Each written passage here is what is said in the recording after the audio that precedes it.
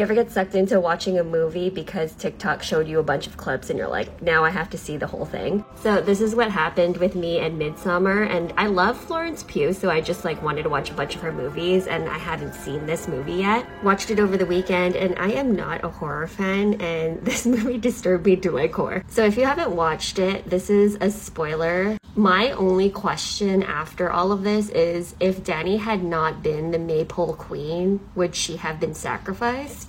Or was it all set up so she would be the Maypole Queen and they set up Christian and she would sacrifice Christian because of what happened? Also, I know that this movie's a few years old, but I love this as a Halloween costume. Let me know what you think. Short Cast Club.